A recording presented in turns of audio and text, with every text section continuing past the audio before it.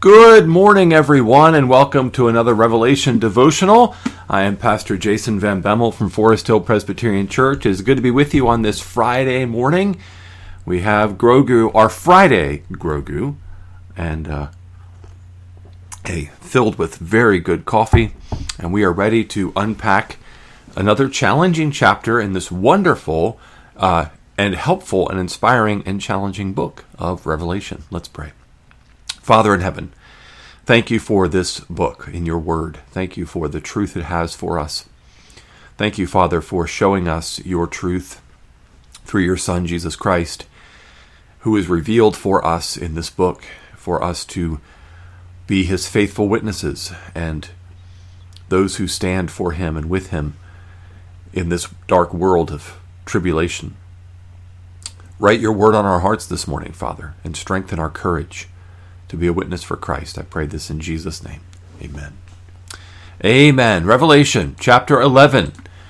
Then I was given a measuring rod like a staff, and I was told, "Rise and measure the temple of God and the altar and those who worship there, but do not measure the court outside the temple.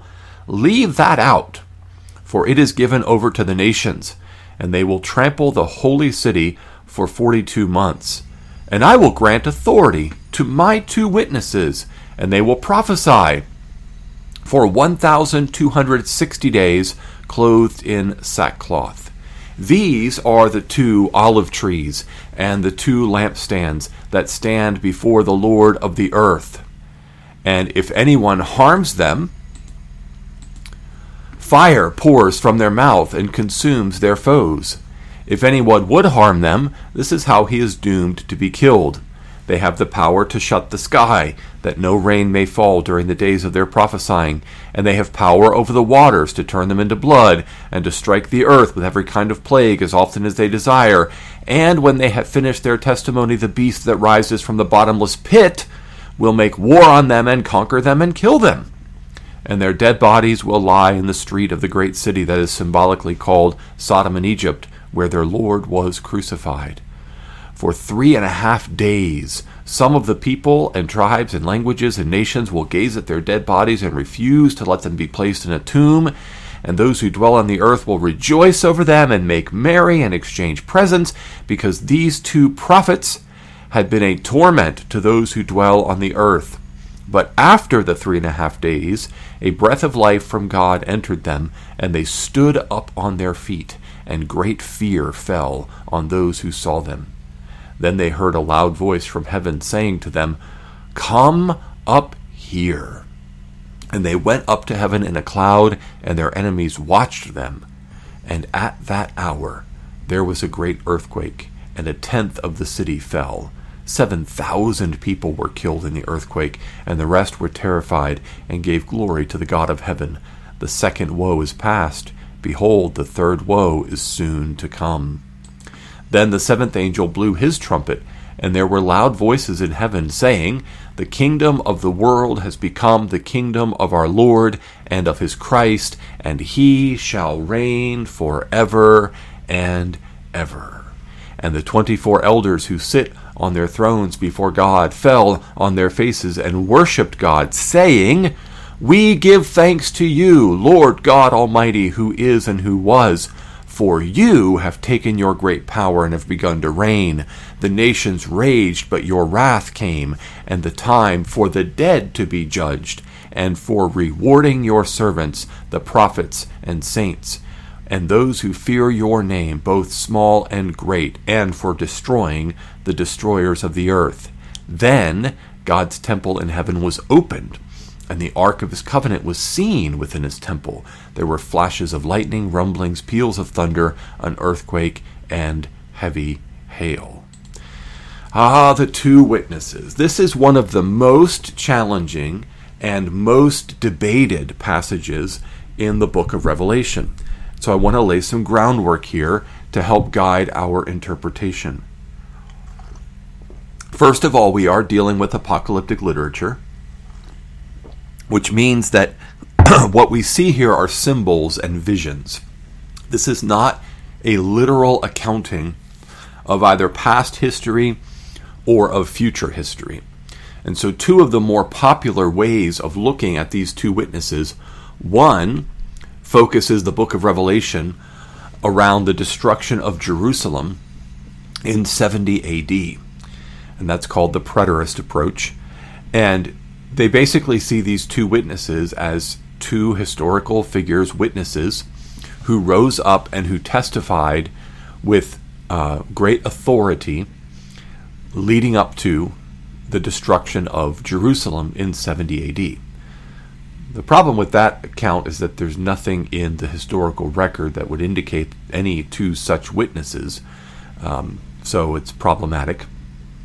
But another is that this is future, that in the future, in the days of the Great Tribulation, in the days of the final years before Jesus' return, according to a system of thought called dispensationalism, or an approach to Revelation called futurism, that this will be something that is yet future, and that these are two literal witnesses who will come and do this. Both of those do not approach this passage symbolically, which I think is the right way to approach what's happening in Revelation. And they also rob most of the church of the encouragement, comfort, and direction that Revelation is intended to give. Revelation is given to the church in John's day, the church in our day, and the church in all the days in between, for our encouragement, for our direction, for our comfort, for our hope, for our mission in the world. And so I will side with those who say that this symbol of these two witnesses is the witness of the church, and that we begin with the temple of God. And in the New Testament, Ephesians chapter 2, 1 Corinthians chapter 3, 1 Peter chapter 2, in the New Testament, the temple is the church. Sometimes the temple is the body of the individual Christian because the Holy Spirit lives within us, but more commonly, when Jesus said, "I will build my church" to Peter in Matthew 18, we see in Ephesians 2 and in 1 Corinthians 3 and in 1 Peter 2 that the building of a new and living temple is the church. It's a picture of the church. And in Revelation chapter 21, when we get to the New Jerusalem, the holy city, which descends out of heaven as a bride prepared for her bridegroom, this also will be a picture of the church, the bride of Christ. So the temple of God is the church. Now there's a difference between the temple around the altar, which is measured, and the outer court, or as the ESV translates it, the court outside the temple, which is left out of the measuring. When God measures something or counts something, he is keeping it. He is preserving it. And so there is a difference between the true church of God, which is represented by the temple of God, and the altar, which is where Christ was sacrificed. And we saw in Revelation 6 the martyrs under the altar crying out to God. So the true church of God, which is those who are elect, those who are redeemed, those who trust in Christ, they are measured, they are kept. But the outer court, the outside of the temple, which many Bible scholars, most, I think, reliable Bible scholars, say this has to do with the visible church in the world, the organizational church, the nominal church, the church that we see in the world. So denominations and organizations of the church, they are not promised to be kept. So some people misinterpret Christ's promise when he says, "I will build my church and the gates of hell will not prevail against it." They think, oh, well, the Presbyterian Church in America, or the Southern Baptist Church, or the Episcopal Church USA, or the Evangelical Lutheran Church, or they're going to stay forever. No, those are human organizations which, if they are not faithful to Christ, Christ will remove their lampstand and they will be gone. We saw that in the letters to the churches. Another principle for approaching Revelation is to never leave behind the vision of Christ from chapter 1 or the letters to the churches from chapters 2 and 3 when you're going through the rest of the book. So this is the church. And in the church, we have two witnesses. And they witness for, there's a period of time here, 42 months in verse 2, 1,260 days in verse 3, which if you do the math, it's the same period of time.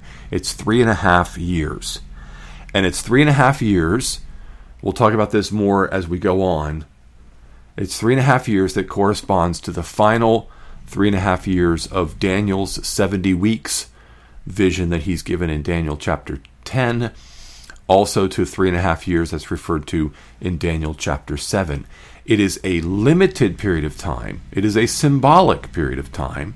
And in Revelation, as I think also in Daniel, it is referring to the church age. And what do I mean by that? I mean the time between Pentecost outpouring of the Spirit and the return of Christ. There are two witnesses that prophesy dressed in sackcloth.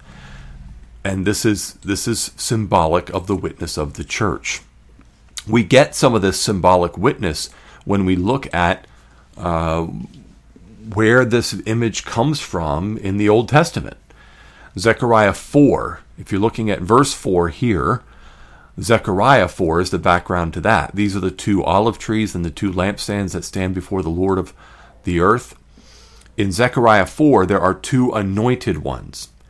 And they are most likely, specifically at that time in history, the governor, Zerubbabel, who's functioning as a king, he's in the line of David, and the priest, Joshua, who is administering over the temple, rebuilding and worship. And it's in the book of prophecy of Zechariah. So you see an interplay here, if you go to Zechariah 4, of prophet, priest, and king. These are referred to as prophets, and yet they are identified symbolically with the two anointed ones from Zechariah 4, who are a priest and a king. So I think this is the witness of the church in the world as prophet, priest, and king. And then two particular witnesses, prophets from history, are brought out and highlighted. And the first is Elijah, and then is Moses. If anyone would harm them, fire pours from their mouth and consumes them. They have power to shut up the sky that no rain may fall during the days of their prophesying. That's all Elijah language. But then they have power over the waters to turn them into blood, to strike the earth with every kind of plague. That's Moses language. Now, where do we see Moses and Elijah together? On the Mount of Transfiguration. And what are they doing on the Mount of Transfiguration? They are witnessing to Christ. They are bearing witness as testimony to Christ. Why two witnesses? Because in God's standard, it takes two witnesses to establish the truth of something. So these two witnesses symbolically represent the witness of the church throughout the church age, which is both faithful and impossible to extinguish, but which also suffers opposition in the world. Now, what's interesting is we're told that during the 3.5 years, during the 42 months, during the 1,260 days, no one can harm them. But then at the end of that time, when they have finished their testimony, the beast that rises from the bottomless pit, this is the first time we're introduced to this beast in Revelation. He's going to come up again in chapter 13 and chapter 17. He's the opposite of the lamb who comes from heaven. There's a lamb who comes from heaven, and there's a beast that comes from the bottomless pit. He is a supernatural figure, and he empowers evil in the world, and he opposes the church. Now, this particular verses, does this refer to a time close to the second coming of Christ, when the church has finished their testimony in the world, the gospel has reached all the nations, and the church will be severely persecuted to the point of being extinguished, dead, killed? Maybe. I actually do lean toward that interpretation a little bit myself, but it could also just refer to the fact that within each culture, at each time and stage, the church has a witness, and when the witness comes to an end, the church is set aside. And this helps us to understand why it is that we have post-Christian cultures and post-Christian nations, because the church had their witness, and the people were brought in, and then the church was faithless to Christ on one hand and faced severe opposition on the other hand, and now it seems as if they practically are no more. Whichever way it is, what we're supposed to get from this is that the witness of the church is protected by God for his purposes. The persecution of the church is limited. Now, when the church seems to be no more, the world rejoices. The world is celebratory. When the witness of the church seems to be extinguished and the church seems to be no more. But the church is cared for, and the church is even brought to life again and brought up into heaven. So at the very end, if these verses are referring to a severe persecution coming at the very end of time for the church, then the church will be literally resurrected as Jesus comes again. And it could be, because at that hour there's a great earthquake and there's judgment. But it could also just be that whenever the world thinks they've gotten rid of the church rises again, and there's often judgment associated. So there's a little bit of uncertainty here. We don't want to try to be more certain about things than we should be. But one thing we shouldn't be doing with Revelation is we shouldn't be looking at these verses and then looking at news headlines or looking at things on the internet and trying to find a correspondence. Who are those two witnesses and when are they going to come? That's not why Revelation was given to us. Those are the secret things of the Lord. The things revealed are given to us. We are the witnesses, and we are supposed to be bold and faithful even though we face severe opposition. Now, we're not going to spend a lot of time on this seventh trumpet. I think it's very straightforward and very beautiful, and that is that at the end of the church age, when the church has finished her witness, when the times are fulfilled, the seventh angel blows his trumpet. This is the last trumpet. And at the last trumpet, the kingdom of the world has become the kingdom of our Lord and of his Christ. That doesn't happen before the last trumpet.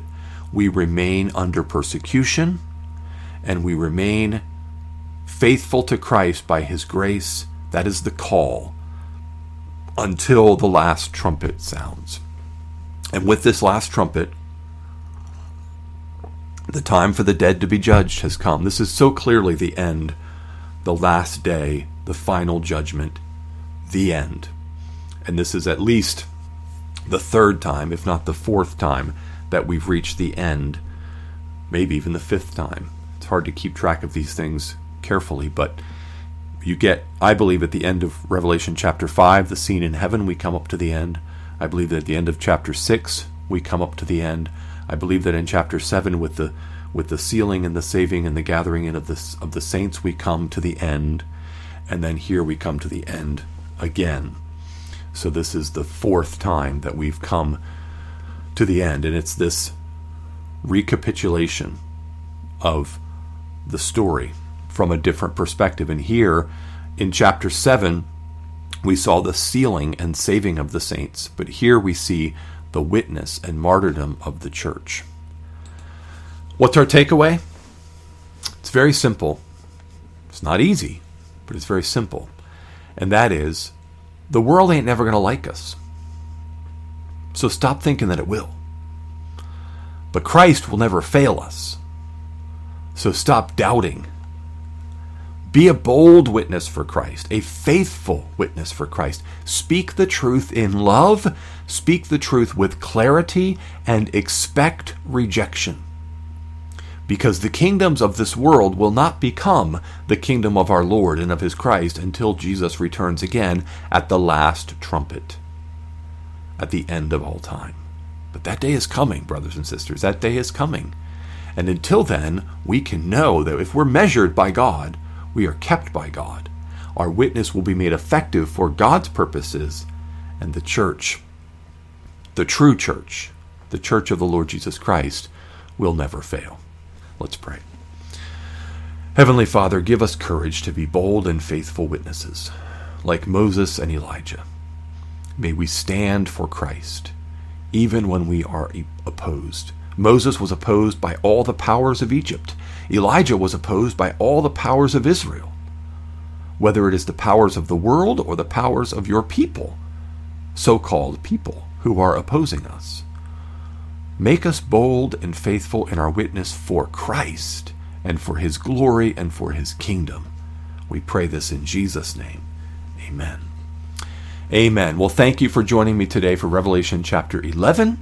We will keep marching on. Revelation chapter 12 is one of my absolute favorite chapters in Revelation.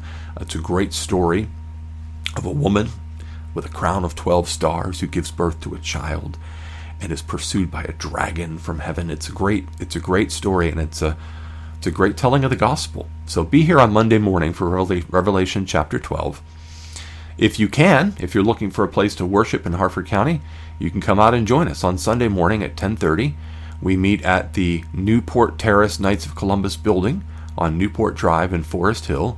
You can find our address and directions on our website, foresthillpca.org, or on our Facebook page. It's easier for you to find us there, facebook.com/foresthillpca. We would love to have you come worship with us if you are in Harford County and you do not have a church home. If you have a church home, please go worship with your church, and we will see you back here on Monday morning. Have a blessed day in the Lord.